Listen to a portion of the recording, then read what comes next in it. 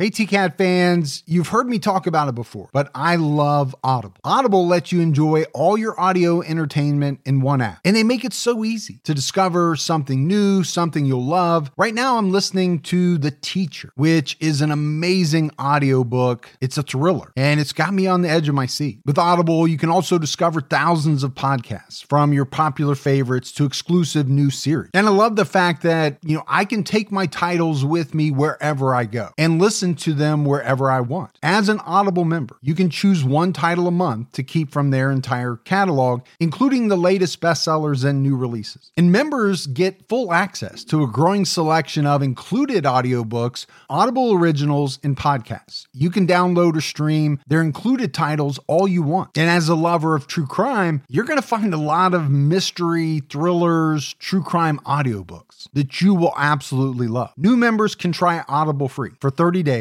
Visit audible.com/TCAT or text TCAT to 500-500. That's audible.com/TCAT or text TCATT to 500-500.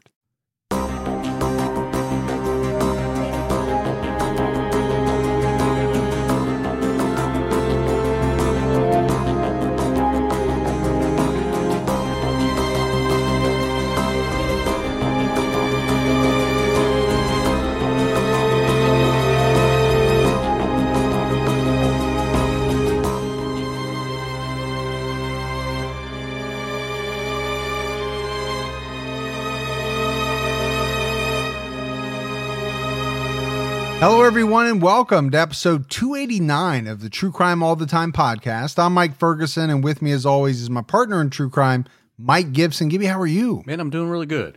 You didn't ask me how I was doing. And how are you doing? How you doing? Don't ask me it that way. No, I'm doing great. Good. Hey, listen, we got so much out this weekend.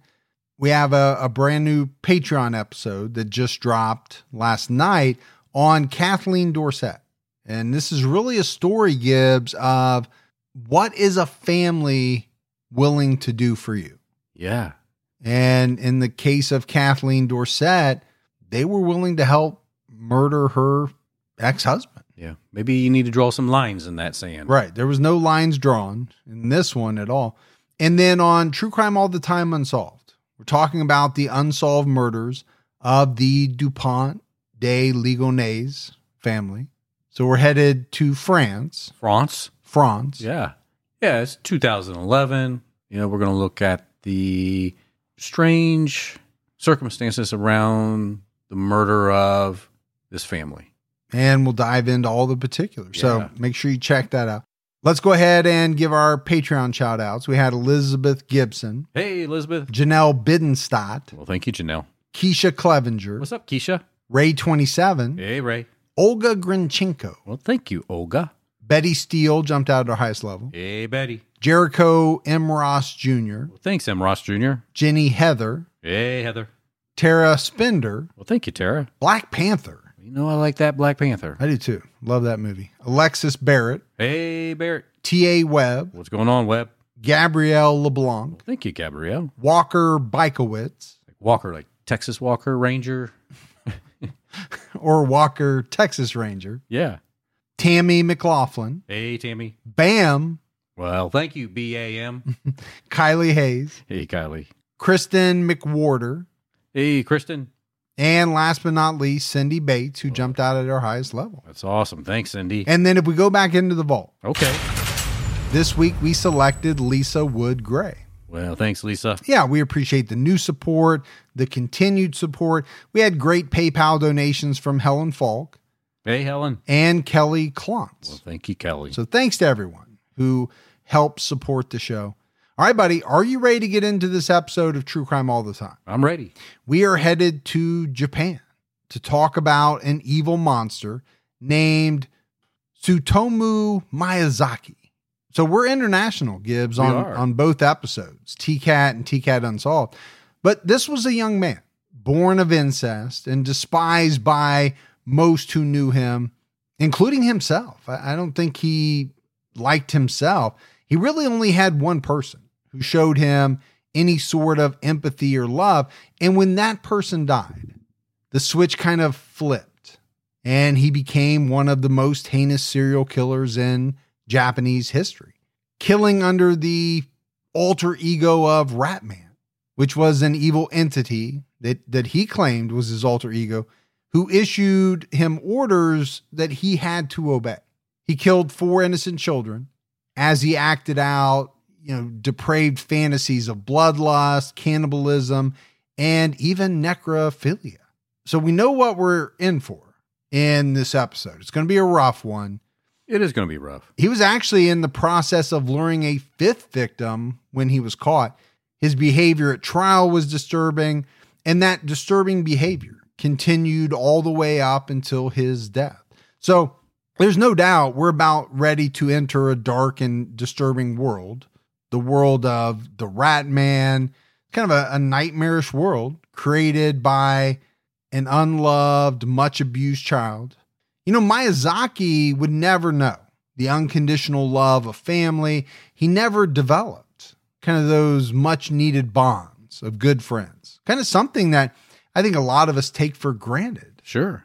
Instead, he retreated into a dark fantasy world that kind of grew and grew until he began to act out his dark fantasies in real life on innocent children who were unable to fight back. So this is a guy who was given a lot of names by the Japanese press: the otaku murderer, Dracula, the little girl murderer, and the Rat Man are just a few of the names given to Satomu Miyazaki by the press following the gruesome murders of 4 innocent children in Japan, and really what was about a 10-month period of time between 1988 and 1989. And I think we'll be exploring some of the themes that you and I talk about quite a bit. What causes a person to act in ways that violate even the most basic social norms? This is a question that you and I have asked many times, and we'll do so again in this episode. Are killers like Miyazaki born with some sort of frog demon already in place, or does their environment twist and pervert an otherwise healthy individual? It's been studied extensively, and I think we definitely know more about killers today than we did, 10, 20, 30, 40 years ago. But I'm not sure, Gibbs, that anyone has been able to answer this question. Satomu Miyazaki was born in Tokyo in 1962. I already said he was born, of incest. His mother was also his sister, who was molested repeatedly by his father. Well, that's really disturbing. Yeah, I think it's a wow moment. It is a wow. I mean, I know that I sat back in my chair a little bit, when I seen that in the research. Yeah, I think there's a lot of things in the research of cases that kind of jump out at you. This is one that definitely jumped out at both of us. He was born prematurely with several health conditions, really the most prominent being with his wrists and hands. Miyazaki was missing the radial joints of his wrists. That's the one that basically connects the wrist to the hands. And without those, his wrists were fused to his hands in kind of one continuous piece. So just imagine not being able to bend your hands at the wrist. Be very awkward. And it would make it tough to do certain things. Sure. On top of that, his hands would become the source of unrelenting teasing by his school-age peers. We've seen that time and time again, Gibbs. Not really with something like this, because this is, most of the time we see it with something like somebody's name or, something relatively small. It's been reported that he was bullied both at school, but also at home by his sisters, who were reportedly disgusted by his misshapen limbs. It was also said that his sisters laid out rat traps in his room at night so that when he got up in the morning, he would step on them. So they thought this would be funny because why? It would leave his feet all bloody from the traps? I don't know. We're not painting a real good picture here, right, of home life. And then there was the treatment that he received by his parents, which I think at the very best, you'd have to call it ambivalent, probably leaning more towards criminal. And maybe it was because, he was born out of this incestuous molestation, that, the home was not a place where, there was nurturing, there was love. And that's something that kids need, especially, during those formative years. Kids need that. And when it's not there, what does it do psychologically, socially? I think other people became kind of a source of misery and cruelty to this guy. So I think he got to the point where he just didn't want to be around other people. Well, why would he, right? If he's being bullied at school, if he's being bullied and abused at home, why would you want to be around anybody? No, you'd probably want to try to slink off and just do your own thing. And I think that's what he did. Now, it was said that he was intelligent, and initially he excelled in his academic studies at school. He dreamed of becoming an English teacher. But as he descended into kind of this depression and some other untreated personality disorders that we'll talk about, his grades suffered. And because of that, he was forced to abandon, his plans of college and his plan of becoming an English teacher. So instead, he attended a technical college to study video production and photography, which was a passion for him. He eventually went to work for his father, who ran a successful newspaper business. I've seen some reports that he was a printing assistant, but other reports said that, this was a big business. They were well known. Oh, big time paper in that area. In that area, they were pretty well known. Now, I'm assuming that most people didn't know much about the father. I would think probably not. Behind closed doors. Now, as a teenager, we all think back when we were teenagers, right? You started having boyfriends, girlfriends. Yeah. You're developing connections with your peers. Well, he wasn't doing any of that. He basically turned to the world of fantasy. He was drawn to violent horror films, child pornography, anime, and manga, which these things basically became everything to him. Pretty much just consumed his day. Yeah, I think this is what he used to get by and what fueled his fantasy world. So there's this term in Japan, otaku. It's a pejorative term that basically refers to individuals with consuming interest. I think a lot of times it's used for people who, are so concentrated on anime and manga. And I knew what anime was. It's huge in Japan. It's pretty big over here now. A lot of people are really into it. Sure. I really wasn't familiar with manga. I had to look that up. It's basically just comics, graphic novels. So it's the non-animated form. Oh, okay. But what I took from, some of the research was that this term otaku, it was really kind of looking down at certain types of people who are all consumed by some of this stuff. They're viewed as outcasts, loners. And I think, you would have to say that this guy kind of fit into that category. Probably because it leaves some form of reality behind.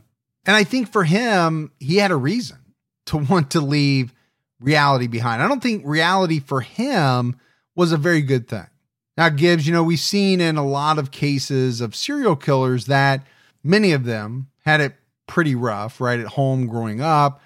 To say that some of their families were not nurturing, that would definitely be an understatement.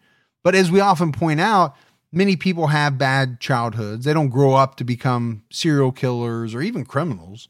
One thing that I see in the research quite often is that with many of these serial killers, there tends to be an event that kind of pushes them over the edge.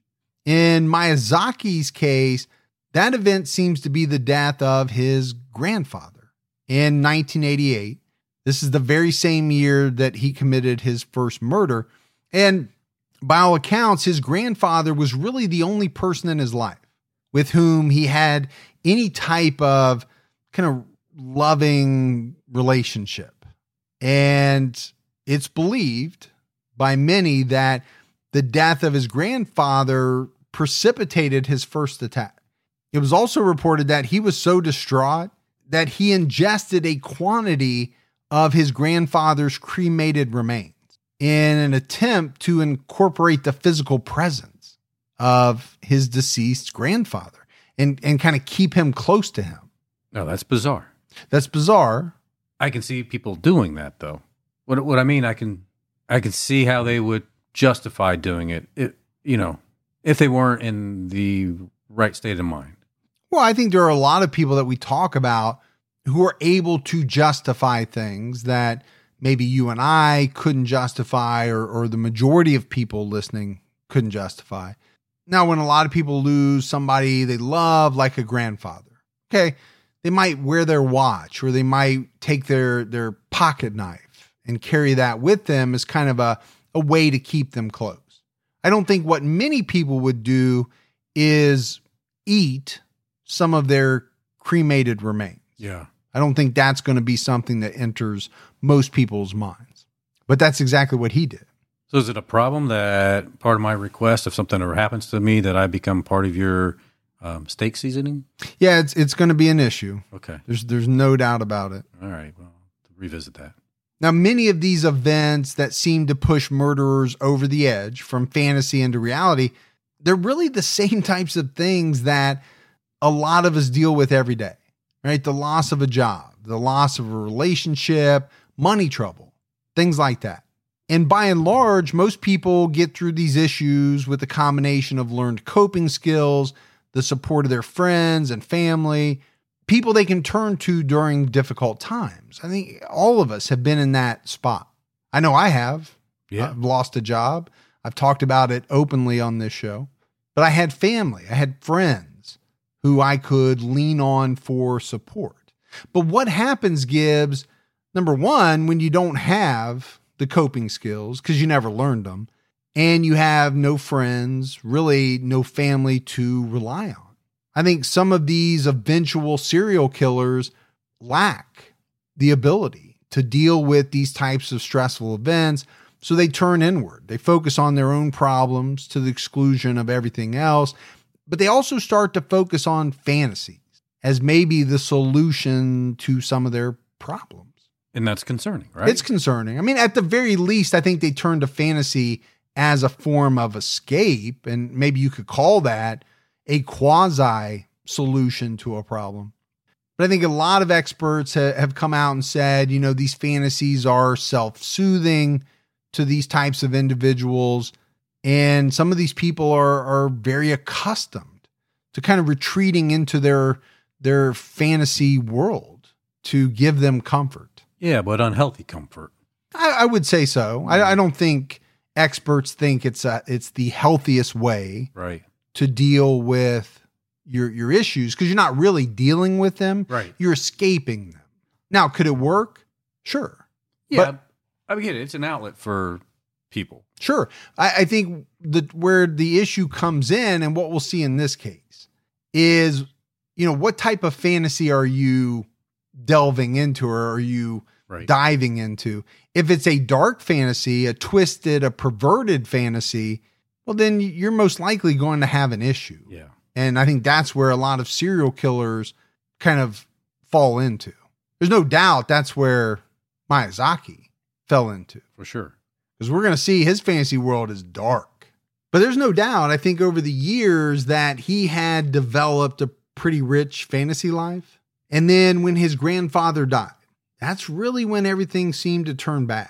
Beginning in June 1988, his behavior began to spiral, culminating in 4 murders between August 1988 and June 1989.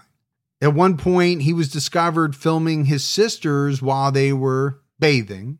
He was confronted and he got violent over that.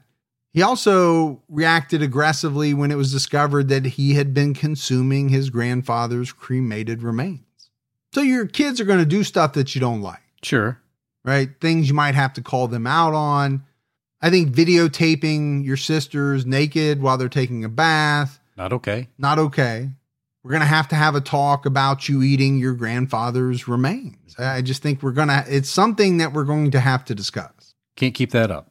But you can't, because eventually you're going to run out of granddad. That's true. The other thing that was said about Miyazaki was that he was big time into kind of deviant pornography. I mean, we're talking child pornography, things like that. He also began trolling for child victims who he could dominate and easily control. So we know bad things are about to happen. And I think to tell the story properly, we kind of almost have to work backwards and start in February of 1989. That's when the parents of little Marie Kono received a package in the mail. Gibbs, when they opened it, they discovered bones, some ash of their 4-year-old daughter who had been missing for about 6 months.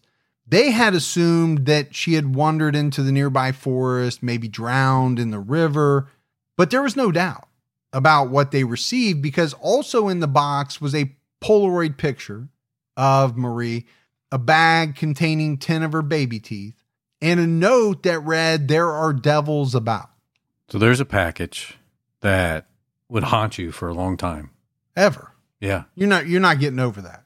But it's also a pattern that we're going to see with Miyazaki.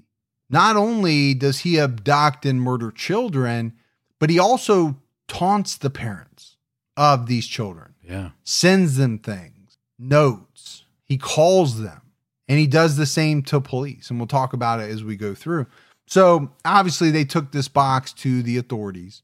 And it was really at this point, from my understanding, that police had to admit that they had a serial predator on the loose because by this time they had received some letters from the perpetrator taunting them. Marie was the third known child to be abducted since August 1988.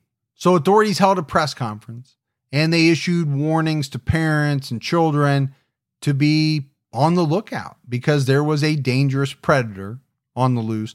What wasn't known at the time is that little Marie was the Rat Man's first victim, but she wouldn't be his last. So I don't know how much, Gibbs, you and I have talked about paraphilias on TCAT. I think this is what used to be called fetishes. Before that, perversions. A paraphilia is the experience of intense and sometimes dangerous sexual arousal in response to atypical items. So like shoes, people get aroused by shoes. Yeah. So they call that a paraphilia. Or it can be situations like voyeurism or, dirty talk on the telephone. I've seen that listed as well. Or it can be individuals such as small children. So the word is Greek, derived from para meaning other and philia meaning love. So it describes an attachment or fixation that is either forbidden by conventional society or prohibited by law, often both. So like using knives and... Well, I think if you were a person who was sexually aroused by a knife, I'm assuming that would be considered a paraphilia. Are you trying to tell us something? No. Okay. No. Because you brought up a knife and you are well known for, having a lot of knives, having an interest in knives. Vacuum cleaner, yes. Oh, yeah. I don't want to know anything about that. That came off wrong. Now a word from our sponsor, BetterHelp. We're living in some stressful times, and I feel like we're being asked to do more and more. Well, that can be a little overwhelming, and for many, it can lead to burnout. And it's not just work. It can come from all the different hats that we wear. BetterHelp Online Therapy wants to remind you to prioritize yourself. Talking with someone can help you figure out what's causing stress in your life. I've used BetterHelp. It's a great service. They make it incredibly easy to get linked up with a therapist who you can really connect to. BetterHelp is customized online therapy that offers video, phone, and even live chat sessions with your therapist, so you don't have to see anyone on camera if you don't want to. It's much more affordable than in-person therapy, and you can be matched with a therapist in under 48 hours. Our listeners get 10% off their first month at betterhelp.com/TCAT. That's better, HELP.com/TCAT, TCAT. Oh, Gibby, you know I love that sound. That's the sound of another sale on Shopify, the all-in-one commerce platform to start, run, and grow your business. Shopify gives entrepreneurs the resources once reserved for big business. So startups, upstarts, and established businesses alike can sell everywhere, synchronize online and in-person sales, and effortlessly stay informed. When we switched to using Shopify 3 or 4 years ago, it was a game changer in trying to sell our podcast merch. Shopify simplified everything and made it incredibly easy, and we still use them today. It allows us to reach customers online and across social networks with an ever-growing suite of channel integrations and apps, including Facebook, Instagram, TikTok, Pinterest, and more. Shopify is more than a store. It grows with you. Go to shopify.com/TCAT, all lowercase, for a free 14-day trial and get full access to Shopify's entire suite of features. Grow your business with Shopify today. Go to shopify.com/TCAT right now. Shopify.com/TCAT. As he explains in his book, Murder City, Professor and ex-detective Michael Arnfield describes the current theory on how paraphilias develop. Most paraphilias are thought to develop in early childhood, usually as part of emotionally or sexually traumatic experiences. By the time a child reaches puberty, when individuals experiment with different scenarios or sexual partners and objects, these paraphilias have become hardwired into their personality and sexuality. Most, though, never escalate into the realm of criminality. So, I think that's a big distinction. I think so too. There are a lot of people, and you and I have broached this subject before, who are into things that others might deem as strange, or maybe things that go against conventional norms. Right. Sexually. Yes. But they're not hurting anybody. No. So what's the harm? Yeah, as long as they're not hurting anybody. That's the key, right? Yeah. If you want to wear a big diaper, wear a big diaper. Do what you got to do. Yeah. If you're with somebody else, as long as it's consensual, they're into it too. Hey, I got no issues. My issue is when people are into something and they force somebody else to do something. Now, we're going to have a big issue in this case because we're talking about underage children, small children. Now, we do talk about psychopaths a lot. You can have a psychopath who also happens to be a paraphiliac, basically, someone who constantly places his own sexual gratification and need for power ahead of the feelings of others. That person will often progress to experimenting with what are termed attack paraphilias, which are basically indulgences and fantasy enactment that require violence against others or non-consenting partners. Okay, none of that is going to be good. No. Or okay. No, that's alarming. And to me, I think it's the need to act on these impulses. A lot of the stuff I read talked about how it's not well thought out. Like these decisions that people make, it's more of a compulsion that dates back to the person's childhood when that person's psychosexual development was first imprinted. Some experts believe the formation of paraphilias have both an environmental and biological explanation. Necrophilia, for example, has been affiliated with diminished intelligence and compromised brain development in a number of case studies, along with parental neglect and sexual prohibition in the home during the child's developmental years. Necrophilia is also disproportionately overrepresented in individuals who have a paralyzing fear of rejection or abandonment. And it's been theorized that these factors can be traced directly to Miyazaki's childhood and resulting criminal psychology. So I found that pretty interesting. It kind of lets us know where his mind is. Yeah, I think from maybe a scientific standpoint or what people believe, it kind of helps us gain some insight into not only what he's thinking, but maybe why. Yes. And that's kind of the thing we're always striving for. But there's no doubt, Gibbs, that once he committed his first murder and had, indulged in some of his depraved sexual fantasies, he wanted more. Just a month later, after he murdered Marie Kono, he abducted 7-year-old Masami Yoshizawa off the street as she walked to school, then drove her to the same forest preserve where he had taken his last victim. He strangled Masami and was having sex with her corpse when it was said, Gibbs, she regained consciousness and came back to life. He was so startled, this guy, that he ran away. I think he thought she was dead. Yeah. She obviously was not, but he basically left her there to die from her extensive injury. He didn't know what to think. I know what I think. He's a sick son of a bitch. Oh, no doubt about that. On December 12th, 1988, Miyazaki was again out cruising for a child to abduct when he happened upon Erika Namba, who had just been to the store to buy candy. He forced her into his car and drove again to the same forest he'd brought his previous 2 victims. He ordered her to take off her clothes, and when she refused, he strangled her to death. But it did come out that little Erika fought hard for her life, and she left some very deep scratches on his face. She almost bit off his ear. She's tough. But once she was dead, Miyazaki engaged in necrophilic acts with her corpse. He then wrapped her in a white sheet and left her in the nature preserve. When he got back to his car, 2 men who had observed him asked him what he had been doing and why he had these, very deep scratches on his face. He made up an excuse, saying that his car had gotten stuck and he had fallen down trying to push it free.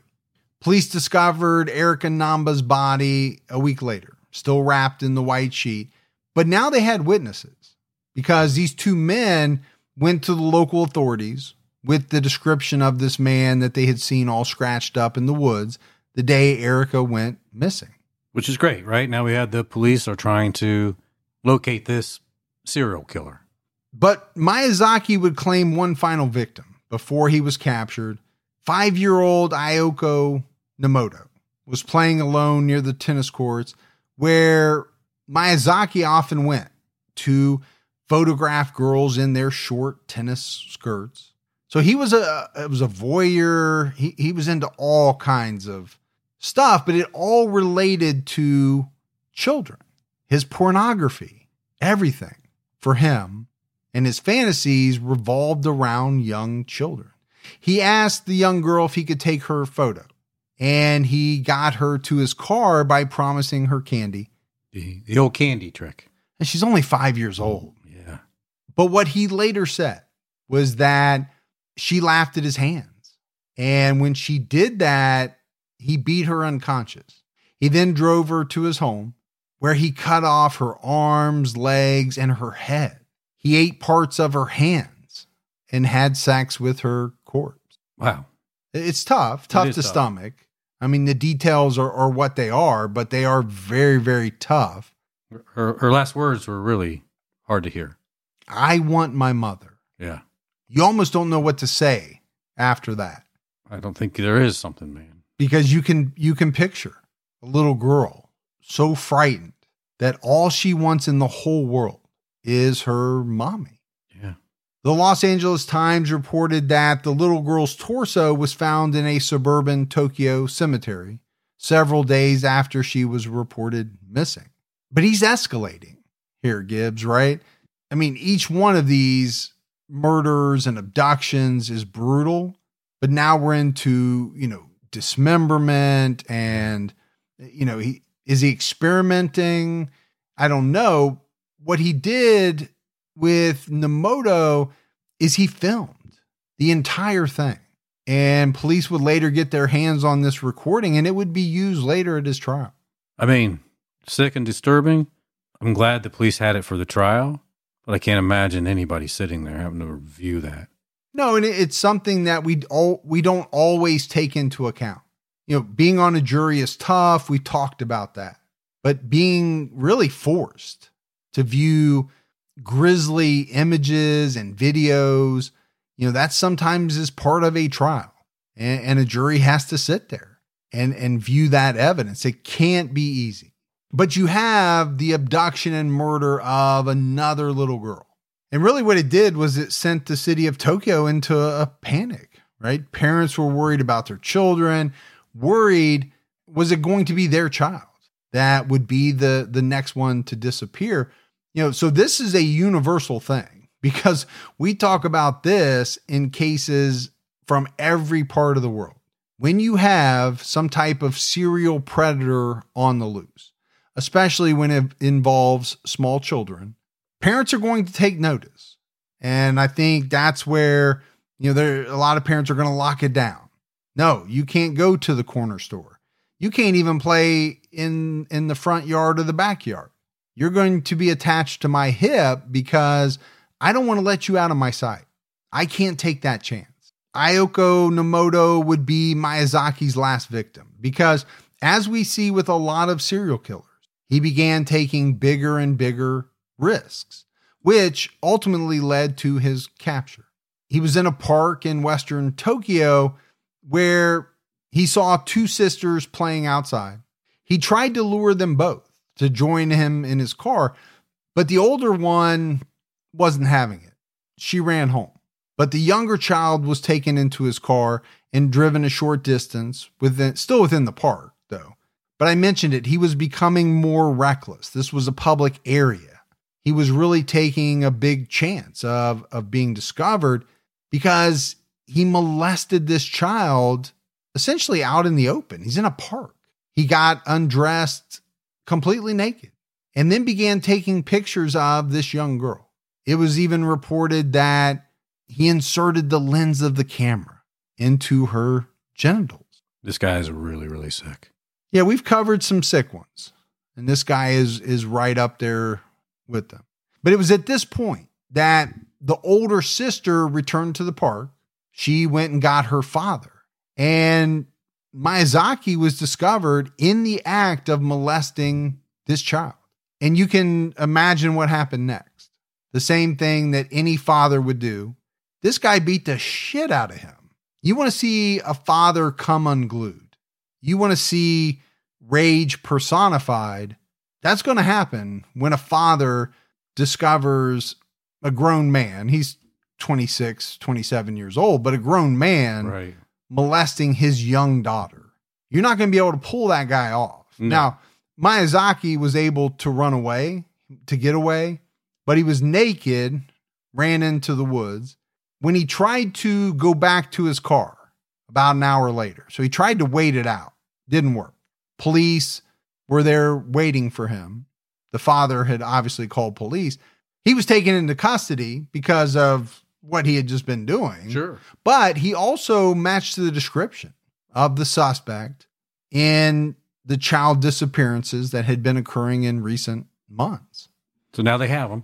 They have him. The next thing that they did was they conducted a search of his room. And Gibbs, they discovered close to 6,000 videotapes containing hardcore pornography, recorded acts of voyeurism, child abuse, and violently graphic anime. And it said hardcore pornography, but my assumption is a lot of that was probably child pornography. Sure. Yeah. One tape held this disturbing series called the Guinea Pig series. I don't know what it is, and I didn't even want to look it up. Yeah. Because I was afraid of what I might see.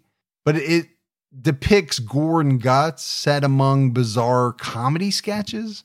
I'm not even sure what that is, but I know it's something that I didn't want to view. Authorities said they discovered over 500 videos with footage recording his sisters in the shower or bathing. 500 videos. How many hours is that? Another tape contained almost 5 minutes of footage featuring a child victim he had mutilated. Yeah, quite the collection. Well, and I think it was this collection, really, that provided a glimpse into his fantasies, which were, some of the darkest, most deviant that you could have, fusing sexual gratification with murder, death, and gore. The police interrogated Miyazaki for 4 weeks until he finally confessed.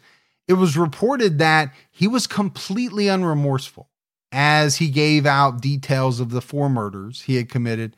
It was also said that he seemed almost happy and proud to recount every heinous detail of the murders. Now, he did help lead the police to Ayako Nomoto's skull, but during his police interrogation, his behavior was said to have been very bizarre. He blamed the acts of cannibalism, vampirism, and necrophilia on his alter ego, Ratman. So he brought up Ratman. Now, it's been said that Miyazaki constructed this persona because it allowed him to disassociate himself, basically blame someone else for all of these horrible things that he did. Kind of like a Jekyll and Hyde scenario. Yeah, I think that's a good way to put it. And even this can be traced back to the death of his grandfather, because what he later said was that he promised Ratman that if he conceded to his alter ego's violent desires, his grandfather would be returned to him. Which was his most important person in his life, his grandfather.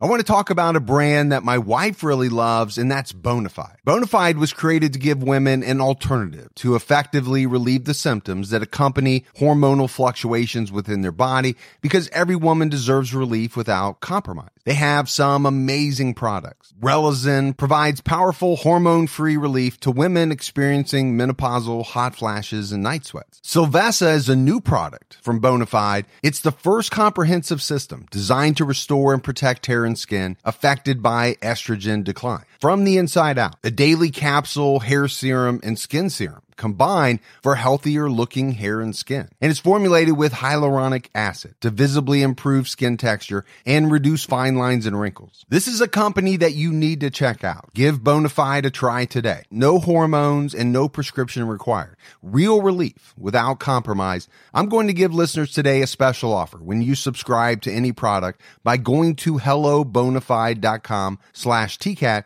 and use our promo code TCAT. That's hello, BONAFIDE.com/TCAT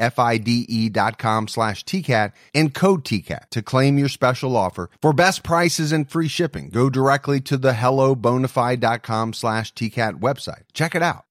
Did you know that according to FBI property crime data, most home break-ins happen in broad daylight? As the days get longer this spring, protect your home with SimpliSafe. I've been using SimpliSafe for about 4 or 5 years now, and it's the award-winning home security that I recommend. I've turned a lot of friends, family members, and fans onto it as well. Both experts and customers love SimpliSafe for its comprehensive protection.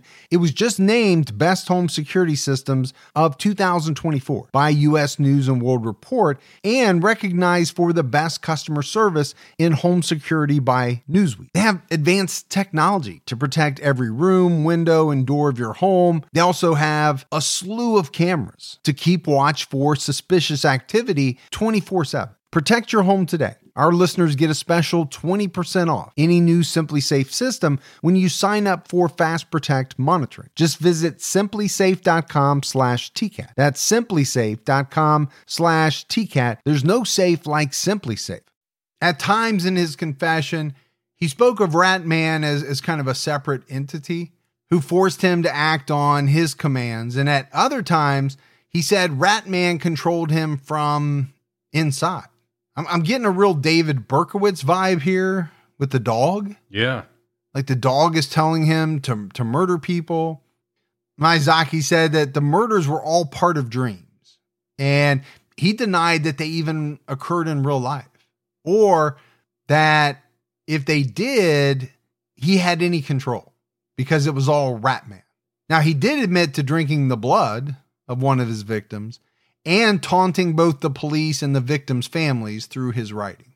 So he's got all the details, but he's saying he was not in control. It was Ratman. Yeah. Who was in total control. He had no choice but to follow his commands. Yeah. It's not our first time hearing this. No, I think there's been a lot of serial offenders who have developed an alter ego. Something that they can, blame their deviant acts on. Ted Bundy had his, he called it the entity. John Wayne Gacy had one he named Jack Hanley. It kind of seems to be a way that an individual can compartmentalize the good and bad aspects of their personality, in addition to allowing them to distance themselves from the offensive behavior. So, if you're Gacy, you're doing all this good stuff for the community. Right. You're Pogo the Clown. So that's you. That's you, Gacy. Yeah. But the murdering of all these boys, that's not me. No. That's my alter ego. That's Jack. I think for me, the thing is, how do you figure out when these individuals are telling the truth or not? I mean, to be honest with you, Gibbs, I normally lean towards the fact that they're not telling the truth, that they're making some of this up. We know with Berkowitz, right? I think he admitted Yes. that he made that part up. I don't know about Bundy and Gacy if they ever said that. I don't remember. But I look at the way that Miyazaki was raised. Maybe he did have to find another personality to deal with certain things in his life. Well, I do believe that it does happen to people. Can some people be forced to compartmentalize like that? I think it does happen. But the problem that I think crops up in every episode, or at least most of them, when you're dealing with stuff like this, is when is it real? And when is it just someone who knows they're caught and they're trying to either find a way out or they're trying to minimize their role in these horrible things that they've done. They know they did them, but it's easier for them to blame it on an alter ego. But I can't say for sure that everyone's making it up, right? We do know that people develop split personalities. Could that be what someone might call an alter ego? Possibly. Could be. But there's no doubt that the crimes of Tsutomu Miyazaki had a significant impact on Japanese culture. The media kind of pushed this image that he represented the otaku culture as a whole, and that basically he was a warning to anybody involved in this lifestyle. They vilified anime, they vilified manga, and really that kind of culture overall. They labeled him the otaku murderer. So really what they did was they used a very broad brush to paint a large population of individuals who were into all this stuff as basically the same as Miyazaki. It was estimated in 2014, Gibbs, that 22% of the Japanese population identified with this otaku culture, which, based on population records, was about 27 million people. That's a lot of people. It is, and it's probably higher today. It probably is. I know it's very popular, but isn't this the same thing that happens in the United States? Go back to a case like the West Memphis 3. Yeah. You've got these three guys, kids, that people believed were murderers. They dressed all in black. They listened to heavy metal music. So anytime somebody with a certain interest is thought to be or turns out to be a murderer, other people with that same interest kind of get tainted, right? Just by association. It's not right, but it definitely happens. And apparently it happens all over the world. So now we get into the trial, and, his trial started in 1990. What I thought was fascinating was that it spanned 7 years. So, a lot of that was due to mental health aspects, right. And I'm not going to go into, every piece of it. It was reported that his mothers and sisters visited him. They brought him comic books, but his father, he basically disowned him. He didn't want to have anything to do with him. And he took his life in 1994 as the trial was still going on. Miyazaki definitely displayed bizarre behavior during the trial. He was observed talking to himself constantly about his alter ego, Ratman. Maybe he was talking to Ratman. I don't know. He told the jury that what he did were acts of benevolence and that he was actually doing his victims a favor by killing them. Wow. That's his statement, huh? That's what he believed. Now, I'm telling you right now, if you're the parent of a murdered child and you hear this guy say that in court, it's going to take every deputy you got to hold me back. Sure is. Some psychologists who examined him deemed him legally sane. Yet they said he suffered from schizophrenia, while other psychologists said that he had no recognizable mental disorder at all. One psychiatrist, Dr. Susuma Oda, told the court, Tsutomu killed for enjoyment as thrill killings. Combined with his dissociative disorder, the murders he committed were considered characters in a comic book. That was his life. He was a pedophile first and a killer second. And it was through these killings that he was able to possess the children in their entirety and show his interest in them, which I can only assume is his twisted view of love and care. That's a very powerful statement. It really is. I mean, the first thing that jumped out at me was pedophile first, killer second. And that does make some sense to me. You know, I think the fantasy life turns into reality. We've seen that time and time again. You know, if he started with the child pornography and the voyeurism of his sisters and things like that, and then eventually got to the point where he decided he was going to kill. What really jumps out at me is this person saying that, you know, him thinking that he was showing interest in these children was his view of love and care. My assumption is that the psychiatrist is saying he had no idea what love and care really was because he never experienced any of it. As a child growing up, as far as I know, he had, you know, no romantic connections whatsoever throughout his life, but to want to be able to possess them. And if he really did think he was doing a good thing, which he said, that's messed up. At the conclusion of his trial in 1997, Miyazaki was convicted of all 4 murders. He was sentenced to death. The Chief Justice at his trial would later explain the reasoning behind his death sentence, saying the atrocious murder of 4 girls to satisfy his sexual desires leaves no room for leniency. I don't know if I've ever agreed with the statement more. I agree. I don't think I could agree with the statement any more than I agree with this one. Perfectly said. Now, if you're anti-death penalty, I get it. You might not agree. But if the death penalty is available, who would deserve it more than someone like this, who callously murdered 4 young girls, the sexual aspect, the mutilation, the drinking of blood? I mean, there's just so much involved. And then when he was later asked if he would apologize to the family of the children he murdered, he said that he had done a good job. Those were his words. I did a good job. Okay. He showed no remorse for sending the postcards, the ashes, the bones, making the phone calls, taunting the families, the victims. So here again, you know, I have to ask the question, real or not real? I don't know that there's any way for me to definitively answer the question. I always wonder, Gibbs, as we go through some of these cases, what's real and what's for show. I mean, he had a really messed up childhood. He did. And there's no way around that. He absolutely did. Did it twist him? That's a big question, right? Nature versus nurture. Was he born with this frog demon inside him? And no matter what his childhood was like, would he have gone on to do these really bad things?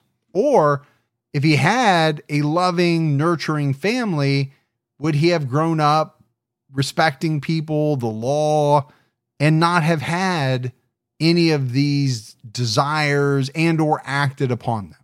I don't know the answer. And I don't know the answer of whether he truly believed that he had done a good job. It seems so strange to say. Or whether that's bravado. We know some of these serial killers, they say things they don't actually mean because they want to go out big and bad. Sensationalize? Sure. Because what do they have to lose? In some cases, I think they're going to put you to death. I think some of them come to the conclusion that I'm going to say whatever I want. I'm going to shock people. Well, his crimes alone were shocking. Oh, yeah, absolutely shocking. Some of the worst that we've covered. Miyazaki's death warrant was signed and he was executed by hanging on the same day, June 17th, 2008, at the age of 45. His last words as he was taken to the gallows were, "I'm going to get you, Batman. I swear, if it's the last thing I do." And people were dumbfounded by this. They just couldn't make any sense of it. I think some of the Japanese papers had a field day with his last words. I think it also illustrates the difference between Japan and the US when it comes to putting people to death. So the very same day that his death warrant was signed, he was hanged. The Associated Press reported that Miyazaki was executed along with two other men, Shinji Matsuda and Yashio Yamasaki. The AP also wrote that capital punishment faces little opposition in Japan and that convicts languish on death row for decades before they are suddenly hanged with no advance notice. So some similarities and some differences with us here in the US. Sure. People can spend a very long time on death row before they're put to death, if they're even put to death at all. What I think is very different is that over there, and I'm sure this article was some years ago, but I think it was like 2008 that this article, so things might have changed, but they were basically just plucking people off of death row and saying, today you're going to die. Today's your day. Yeah. There's no, okay, we're setting your date and it's 3 months, 6 months down the road. No, today's the day and we're signing it and you're being hanged. Well, maybe it keeps that anxiety from building up into that criminal's mind. Well, yeah, how can you have anxiety when they don't tell you ahead of time that you're about ready to hang? But that means you get no bucket of KFC. I can't imagine you get anything extra, because if you got something good, you'd know, and that would give it away. In this article, they cited a rise in executions, with Miyazaki's being the 13th in the first 6 months of 2008, when only one person was executed in Japan in all of 2005. So I took from the article that, at that point they had a real pro-death penalty type of administration. They were starting to execute a lot more people. But the whole no advance notice thing, I mean, does your family even know ahead of time? Or do they just find out afterwards that you've been hanged? Yeah, I don't know. Or maybe they find out at the same time, say, come on up. If you can get here within X amount of time, I don't know. And they may not even allow people to witness executions in Japan, because I don't think a lot of other countries do. Other countries that actually have the death penalty, I don't know if they allow spectators like we do. But there's no doubt, Gibbs, that there are questions that remain. And I think the debate continues over this nature-nurture thing. Is it one? Is it the other? Is it a combination of both that helps create, some of these serial killers? As we're wrapping up this episode, you mentioned it, right? No doubt this guy's family life was rough. His sister was his mother, for one thing. Combine that with the physical issues that I think for him, he considered significant shortcoming. Sure. The bullying, the teasing, all of that. And then you had the loss of his grandfather, who was really the only person that probably had shown him any love whatsoever. It kind of all seems to go into the mix, right? You have to throw it all in there. So, he was bullied at school. Then he was bullied at home. And it seemed like he retreated into his own little world. Yeah, he wasn't getting a lot of love at home. I think he did retreat into his own fantasy world. The problem with his fantasy world, as opposed to other people's, because I think a lot of people might at times retreat into kind of fantasy or whatever. The problem with his was that it was very dark and it was sadistic. It was criminal. It was, child pornography and violence. And ultimately, as we see with many, many serial killers, they can only live in the fantasy for so long. Eventually, these people break out from the fantasy and they make it a reality. Yeah. But hell, his fantasy was even illegal.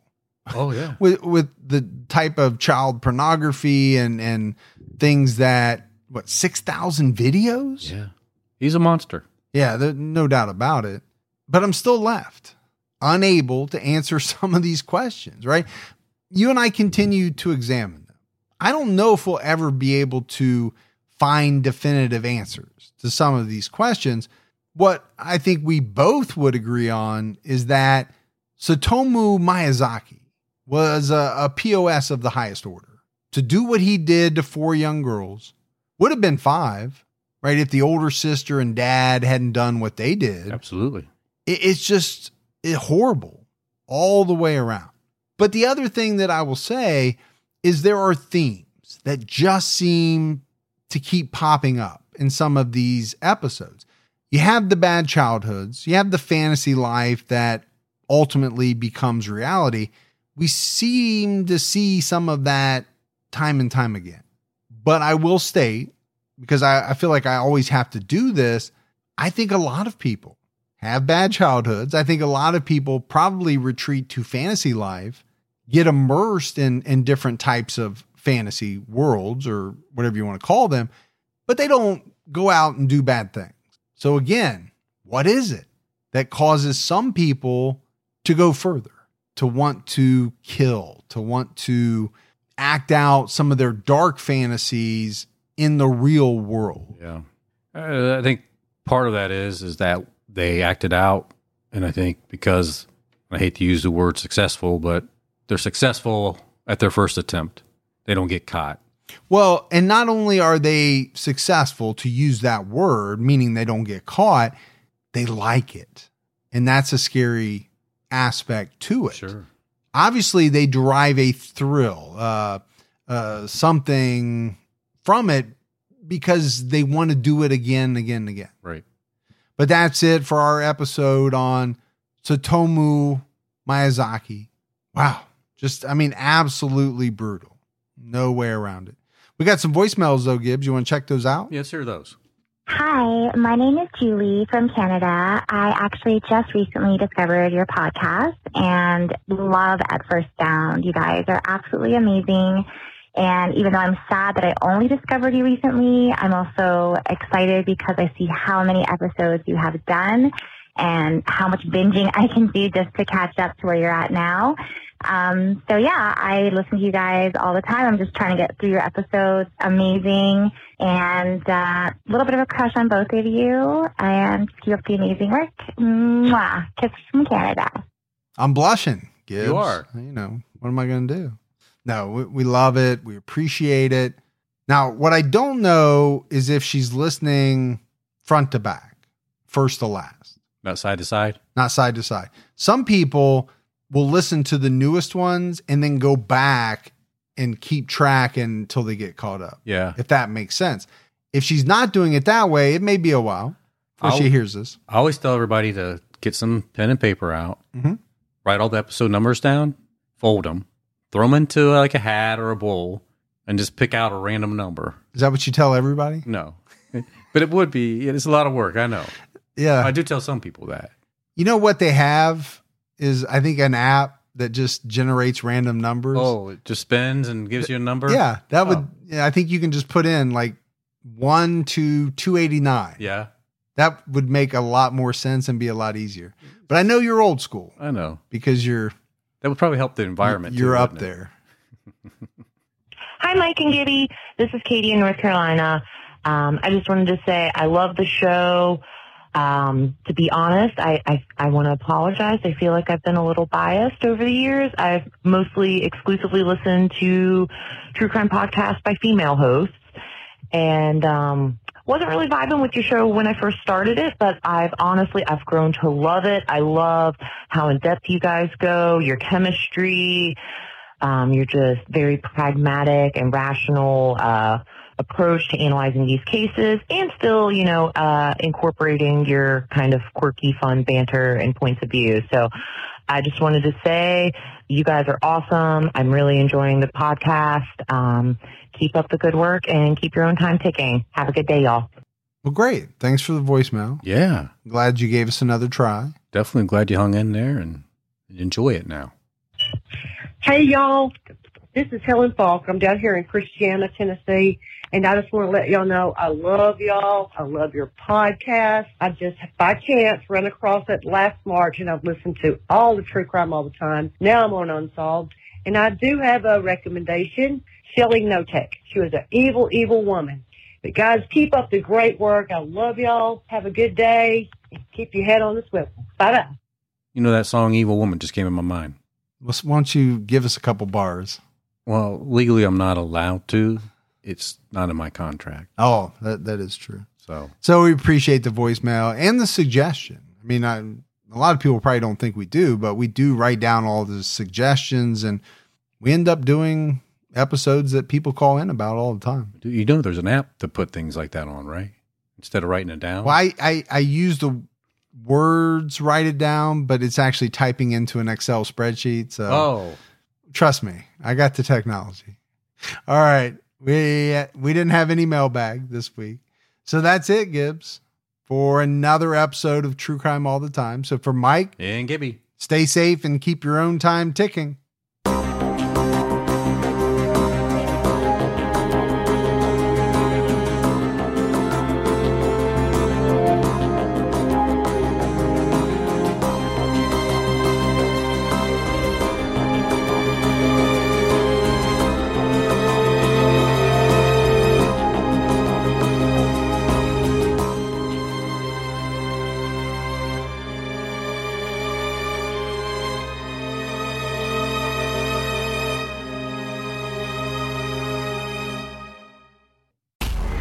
The wait is over. So far, you're not losing.